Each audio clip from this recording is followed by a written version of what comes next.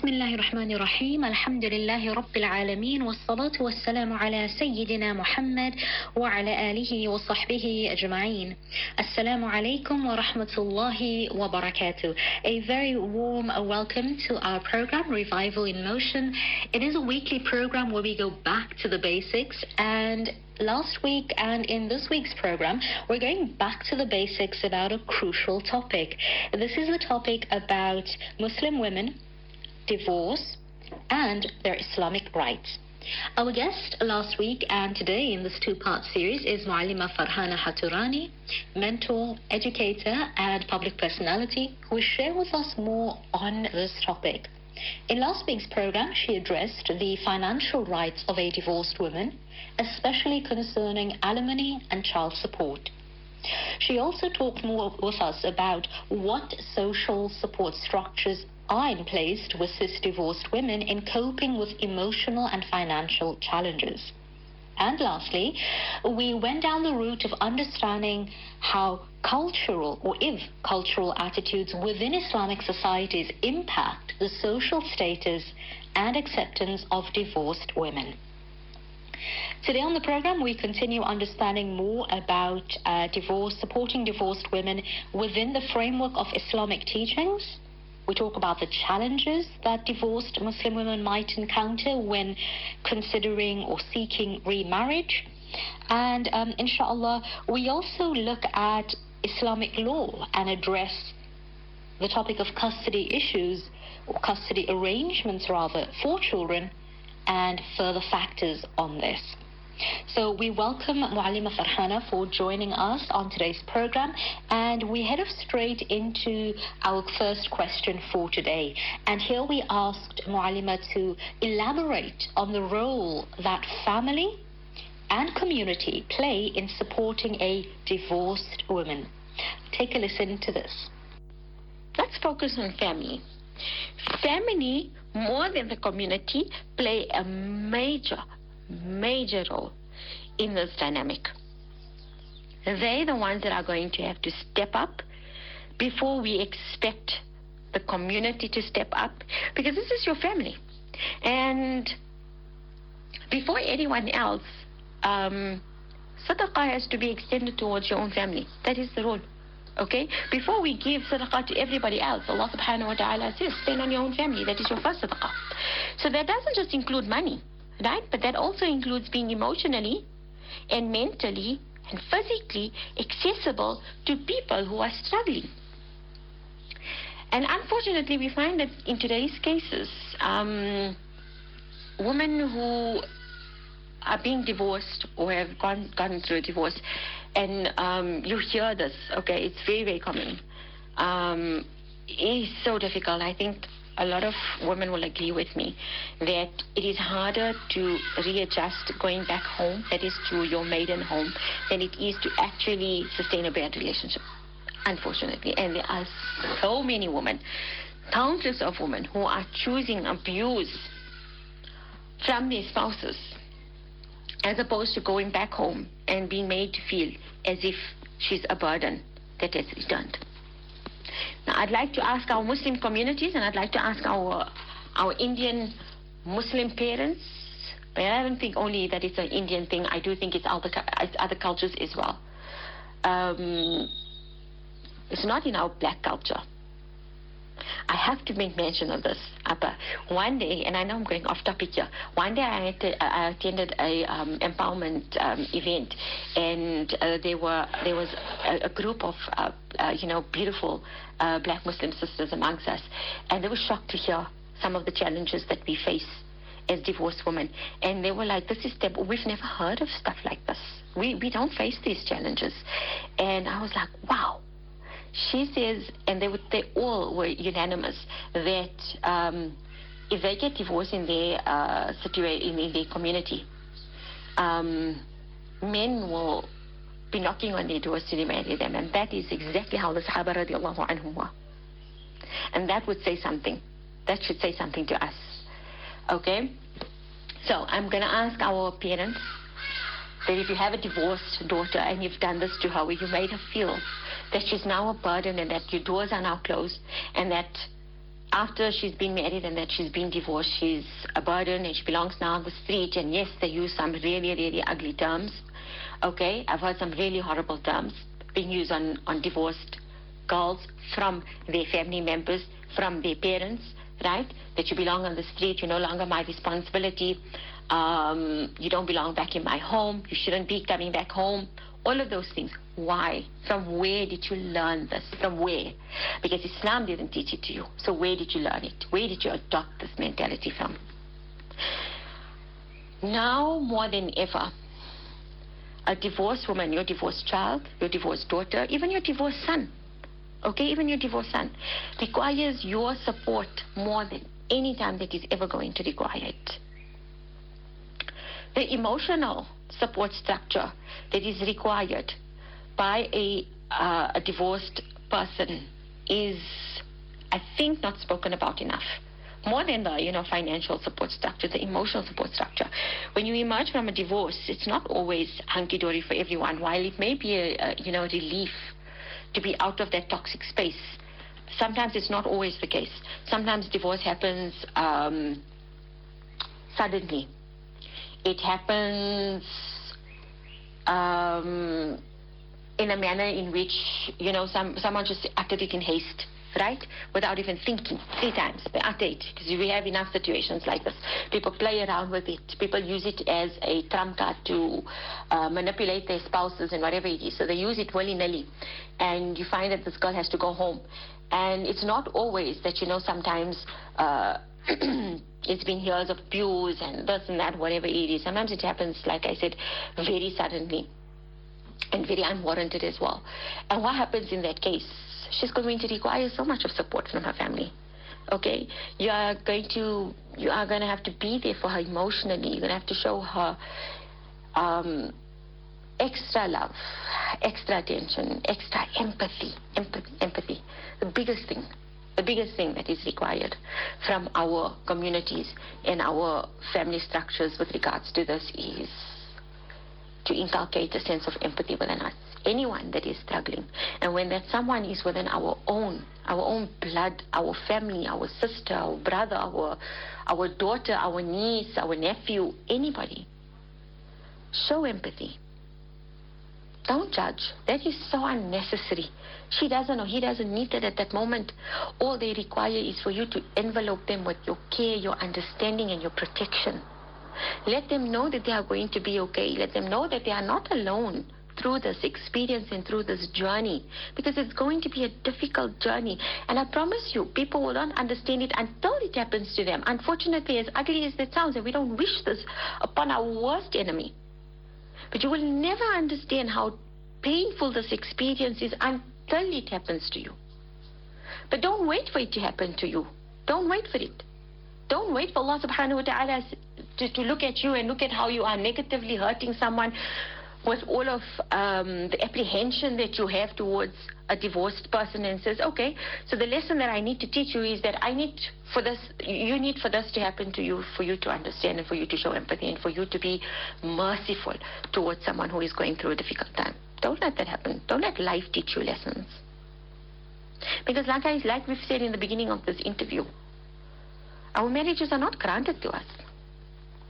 Someone can get divorced at the age of 20, and someone can get divorced at the age of 65. So don't let that lesson be taught to you because you lacked the understanding. Because it's not just a test for them. When your daughter comes home, when your niece comes home, your son comes home, right? It's not just a test for them. It is a test for you as parents as well. And Allah subhanahu wa ta'ala is putting that in your path for a reason. He wants to see how is it that you treat this person who is in need of you. And remember, a divorced woman, especially in her iddah, she is entirely and completely in the mercy of Allah. Completely. And if you are oppressing her in any way, emotionally, mentally, you are sinful. You are earning the anger of Allah subhanahu wa ta'ala, because this woman is in the mercy of Allah. This man is in the mercy of Allah. He may not be in iddah, but he's definitely hurting and he's going through something. So if you're showing a lack of empathy and you are choosing to be abusive and you are choosing to be negatively impactful towards this person, then you are you are a form of oppression towards them. So it is very important for families to stand up. It is very important for families to show up for a divorced woman, to surround her and to, like I said, envelope her with empathy, with care, with protection. See what it is that you can be assistance of in that first initial stages of her iddah. It is so difficult to regulate emotions. I cannot even begin to describe how difficult it is. And then you have women who have to forget all of that and have to put one foot in front of the other and still look after their children. Who is her support structure? Because she has to be the support structure for her children, but who is backing her up? Who is assisting her? Who is she falling back on? Who is he falling back on? Nobody, right? So be that support structure for them. It is sadaqah upon you. You will be immensely rewarded, because anybody who assists anybody in the times of hardship earns the favor of Allah subhanahu wa ta'ala. Alhamdulillah. Our next topic that we worked on was challenges. And we asked Mu'allima to share with us more on the challenges that divorced women face when they seek to remarry. Now, we know that culturally in some communities there are unfair and illogical taboos placed on this. So we asked Mu'allima to elaborate on this so we could have a better understanding whether we ourselves are in the situation or our loved ones, and so that we can be Muslim societies that are supporting and practicing within the Islamic framework, and not allowing culture to become the religion and the way that we address topics such as divorce in our communities. Well, the first struggle is finding someone that actually wants to marry a divorced woman. So with the whole stigma that is generally attached to a divorced woman. So that would be her first challenge, because already she's fighting against the narrative. So that's the first struggle that I need to let go. How is it that I have to live my life without the stigma, without being known as a problematic woman, without being assumed that the marriage had fallen apart because of my play or non-play in the marriage? How is it that I, can help people or force people to see that I'm still the same individual, I'm still a good human being, I'm not some wretched person? So that is the first challenge. The second challenge would be that, like I've said, she has children. You'll find a lot of men, unfortunately, don't want to deal with someone. And someone said this online, like I said before, that men don't want to deal with the burden of a divorced woman's children. And my response to that was, while it is his choice whether or not he wants to deal with that dynamic or not, right? It is unfair to call the children in this dynamic a burden. Okay? If men lack the ability to marry a divorced woman with children and a sister, that's on him. Okay? But do not for 1 second think that, children from divorced homes are a burden, and men don't want to deal with that. That's upon the individual, right? But this is a challenge that we do face. The reality of it is that there are just not enough men willing to marry women who have children, because they lack the ability to deal with that dynamic. Okay? It's not because the children are a burden or anything like that. It's because we are living in a society where men just lack the ability to be men. As ugly as that sounds, right? Because in the time of Nabi sallallahu alaihi wasallam, they were not faced with these challenges, right? Were they lesser of men? Absolutely not. They were the epitome of manhood. They were the epitome of masculinity. And I've said this many times on this program, okay? That the Sahaba radiallahu anhum, Nabi sallallahu alaihi wasallam, were all the epitome of masculine men.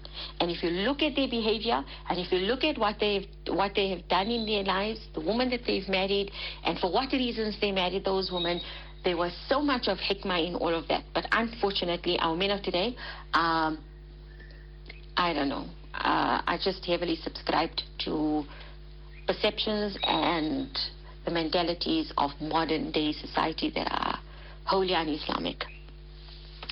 Then you have a woman, like I said, who with age, you find a lot of women who get divorced, a little bit later in her life.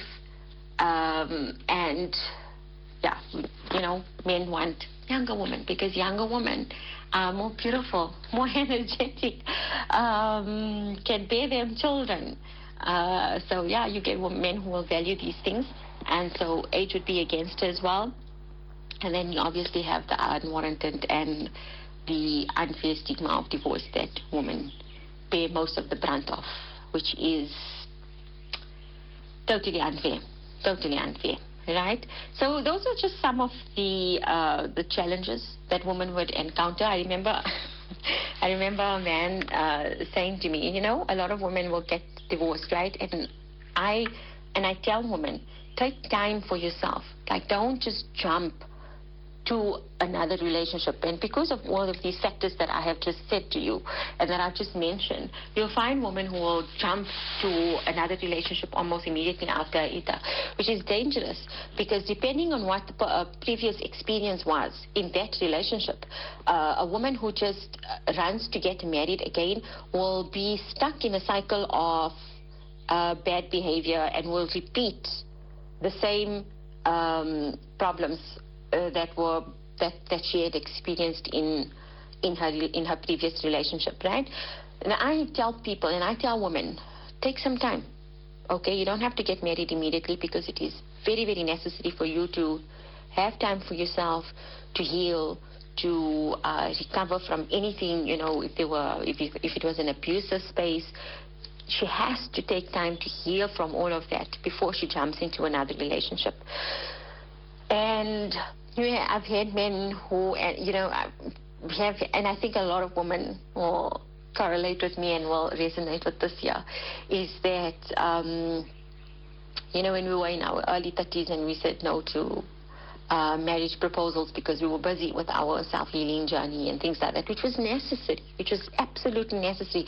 But men who didn't understand that then projected all of their opinions and said, yeah, well, you know what, when you are in your 40s, don't expect anybody to marry you. When you are in your late 30s and your shelf life has expired, don't expect anyone. Like, yeah, these are the unnecessary negative things that are a challenge to women when it comes to remarrying. It's almost as if she shouldn't take time for herself to heal. She should immediately find a spouse. She should immediately get into another relationship because, I don't know, it seems as if marriage is what defines a successful woman in our Muslim community.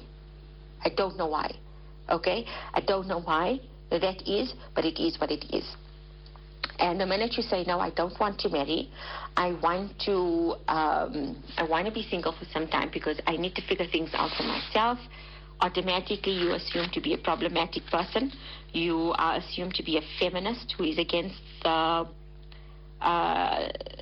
structure of nikah, which is all wrong, which is all not correct. So, yeah. These were just some of the personal experiences that I faced and the challenges that I faced as a divorced woman. And I'm pretty sure a lot of divorced women out there who are listening to this podcast will resonate with these challenges. And then not to mention that even if a man is interested in a divorced woman, very seldom will his parents and his mother back him up on that. I've always thought about this. And I've asked men this. I said, you know what, you approach me with, but tell me, how will your mother feel when you have to submit this to her and say, you know what, Mom, I'm interested in a woman, but she's divorced and she's unmarried. How many mothers are willing to accept daughter-in-laws like that? Not many. So we require a massive shift in our mentalities, in the way we think and the way we perceive success is. Now, one topic that comes up often and with great concern is about custody arrangement, if there are children within that marriage. So we asked Mualima to address this topic of how does Islamic law address custody arrangements for children, and to share with us more about the factors within this topic. Let's listen. Okay, so generally the Islamic consensus is that the child has the haqq of upbringing, the haqq of maintenance by the father, and the nurturing haqq in custody by the mother. So basically a mother has full custody of a minor in the case of a male until he's 7 years old, and in the case of a female until she's 9 years old. And the mother receives the rights of custody based upon 5 conditions, and that is she's free, that she's not a slave. Alhamdulillah, we no longer live in this, we don't live in these times anymore. That she's an adult. She is fully an adult, meaning she has the ability to think for herself in an adult manner. Okay, and that she's obviously mature. She's sane, she's trustworthy, and that she is a capable parent, meaning she is fully capable of raising her children and taking care of them on a day-to-day basis. And her custody rights will be forfeited if she remarries, because what happens now is that if she has a daughter, her husband is not a mahram to her daughter. Okay, but if she doesn't have any daughters, then her custody rights remains intact. Another woman, there is another woman to take care of the child in terms of it is less of a remuneration. So say for instance, you get a woman who is demanding high maintenance, right? And the ex-spouse, the ex-husband is unable to pay this maintenance. And so what he does is he says, he gets married, right? And his wife says, I can take care of these children, right? And you don't, and you are not, and you won't be liable to pay this high maintenance for whatever it is, right?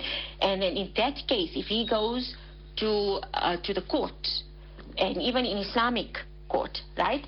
If he goes to the court and he says, I've remarried, and my wife is able to take care of my children without me having to pay this remuneration because I'm unable to afford it any longer, then her custody rights can be forfeited. Okay, so it is imperative and it is very important for women to understand this year that she can, her custody rights can be revoked if she's being wholly unreasonable with her maintenance demands upon the children. And then it can also be revoked if she's a neglectful parent and if she is living a life of an open sinner, meaning she's just living a really immoral lifestyle that can affect the overall upbringing of the child. That is, she's harming the child in terms of his Islamic environment. Okay, then a father can say he can file for custody in this case and custody can be given, right? And in Islamic court, if he proves that his child is in an environment that is not in his best interest or her best interest Islamically, it will be immediately be revoked. Okay, the father is at all times responsible for the maintaining of the children, and he will maintain his daughter up until she is married, and he will maintain his son until he's of the age or until he's of the capacity where he is able to earn in his own income. And if a woman does not have a home to provide for her children, then the ex-spouse is responsible Islamically to provide a home for the ex-wife and the children. When do children have a right, or when do children get the autonomy to choose which parent they want to actually be with? That is after the age of, after they've earned puberty, right? So after they've become baligh, then they get the decision where they get to choose which parent they want to, live with. What I want to talk about custody though is if it is that we obviously live in South Africa, so we don't our Islamic law doesn't apply unless a divorce case goes through the Jamiat as well as it being arbitrated under their guidance, and then there's an agreement that has been signed upon both parties. But if they decide to go through the legal system of South Africa, which is not in accordance with Islamic law, then too the mother gets more rights than the father, right? And in the case where, fathers do take their children away and things like that, that would all be dependent upon who can provide the child with a better support structure for the child, right? If it is the father and he proves his case, then the father will get custody rights of the child. And if it is the mother, if it's a mother, and if the child is a minor, maybe it's a baby, then obviously mother gets more of a right, okay? But generally, on both spectrums, there is un-Islamic law as well as Islamic law. The mother gets first consideration in terms of custody. And then, you get lots of other cases. Then you get people who will then fight for custody in the courts based upon, I don't know, various scenarios and things like that there, which, I don't know, that will be an individualistic outcome that, it will be handled according to those things, right? Also, let's take for example, the children are now of the age of puberty, right? And in terms of Islamic law, they should go to their father or whatever the case is, right? But the father or the mother, right, are not emotionally regulated enough to take care of the children, then it is best for the children to be with the parent that is able to do that, right? And, we live in unfortunately, you have people who use the children as ammunition against each other. Children often become collateral damage, and I think maybe we must talk about this while we are here. Remember, fathers have, even though mothers get custody of their children, it is the haq of the father to receive visitation rights towards his children, meaning he should be given full access to his children, right? Righteous people who fear Allah will not use their children to score points with each other and to hurt one another. Your children should not be collateral damage. Your children should not be the ones that are being used, right, to abuse each other. That is so wrong on so many levels. Not only are you harming one another, you are harming these children. And if you really, really love your children, you will not be putting them through that. A mature person will understand that they need to navigate in a manner that is most conducive towards their children. You will only prevent a party from access to the children if that person is only going to contribute negatively to the child. So if, like we've mentioned, a mother or a father is involved in a lifestyle that is wholly un-Islamic, that is very unhealthy, there are bad habits involved there, maybe one party is, have addiction problems, have mental problems, have mental issues, all of those things, then in that case, it would make sense that, to prevent or to rather restrict or limit the amount of access that party has towards the children. This is a discussion that, I can rabbit hole, because there's a lot of factors to consider when it comes to children and who gets custody and how and when and this and that and stuff like that there. But basically this is it, and I hope I hope people understand this when it comes to these discussions and how custody is considered. But a lot of the times people don't go through the courts and people don't go through the Islamic arbitration process, right? And they simply, make their own decisions.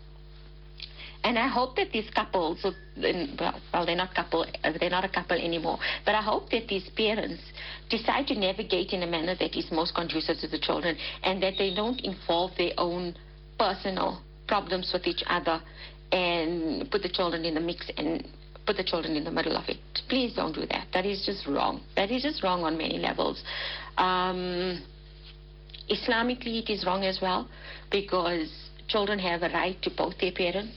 And if there is no valid reason for either party to be restricted from their children, it is un-Islamic to do so. It is wrong for you to do so. And if you are doing this, you are oppressing the other party. And dhulam is a great offense in our deen.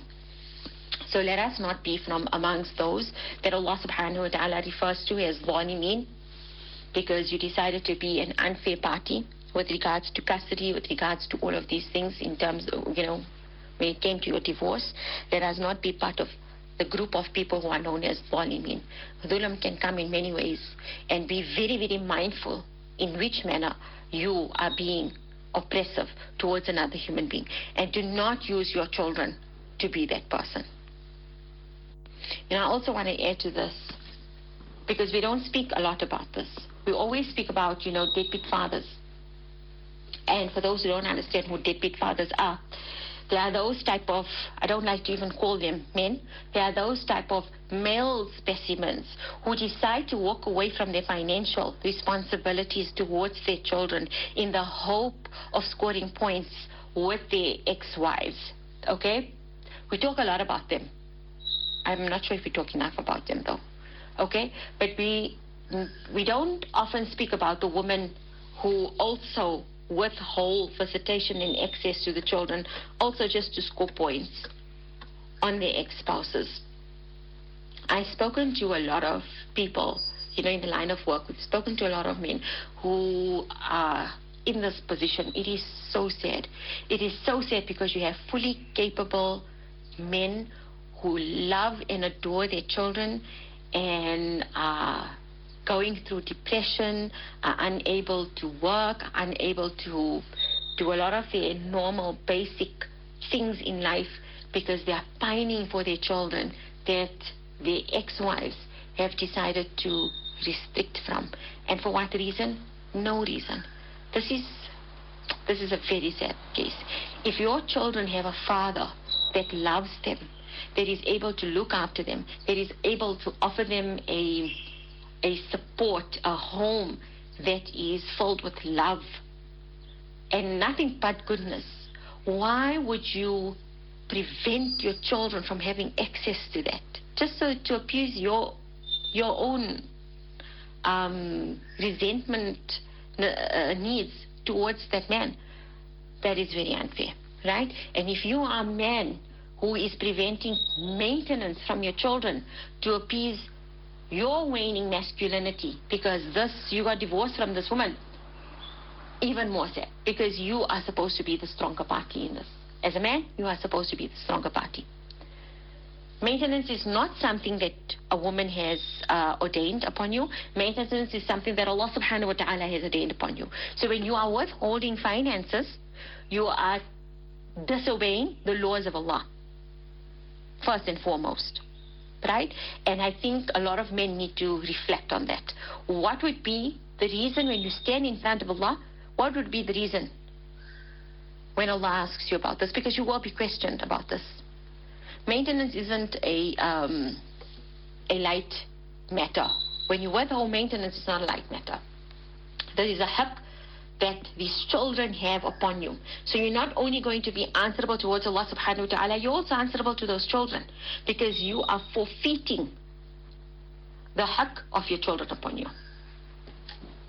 And that alone is an offense of its own. Alhamdulillah, and we thank Muallima for the time that she has spent with us, preparing and sharing that with us. Alhamdulillah, pertinent issues raised, and we pray that we all internalize the Islamic wisdom from this and apply this in our communities, homes, societies. Ameen, Ya Rabb. May Allah make things easy for everyone. Ameen. I do understand from our producers that there may possibly be a part 3 to the series, and inshallah we will update you on that in the following weeks. Our segment now turns to Islamic history, and today we understand, or we ask the question and seek to understand, why did Rasulullah sallallahu alaihi wasallam come after Isa alayhi salam? So the first question that many people ask, and I often get asked this question in da'wah, is, did Isa alayhi salam, did Jesus and Nabi Muhammad sallallahu alayhi wasallam teach the same thing? Yes and no.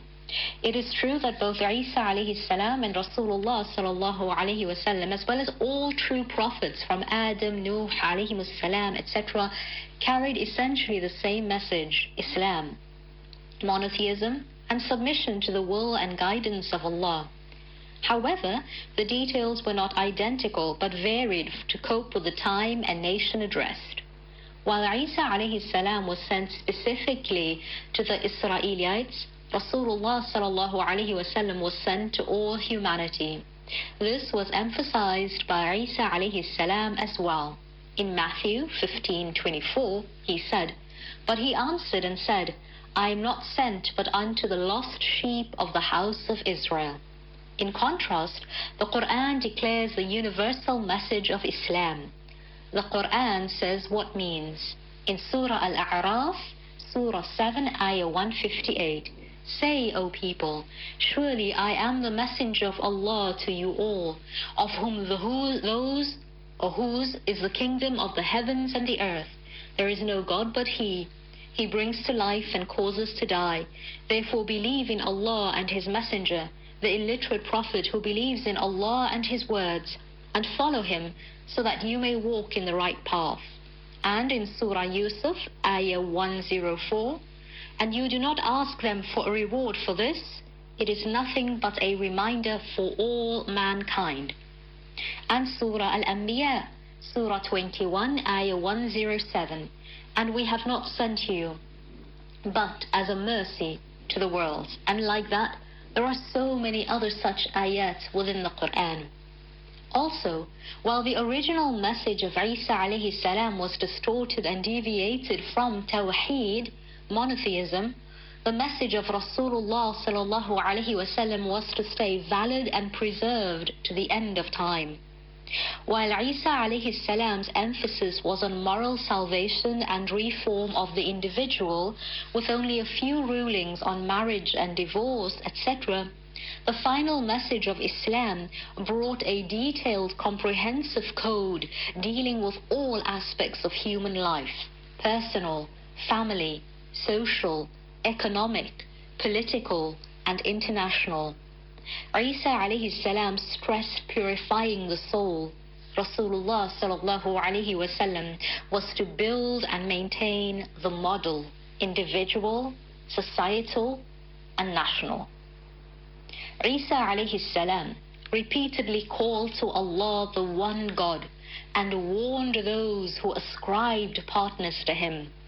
In Matthew 4:10, it mentions, Jesus said to him, "Away from me, Satan, for it is written, worship the Lord your God and him only." And in Mark 12:29, the most important one, answered Jesus, is this: "Hear, O Israel, the Lord our God, the Lord is one."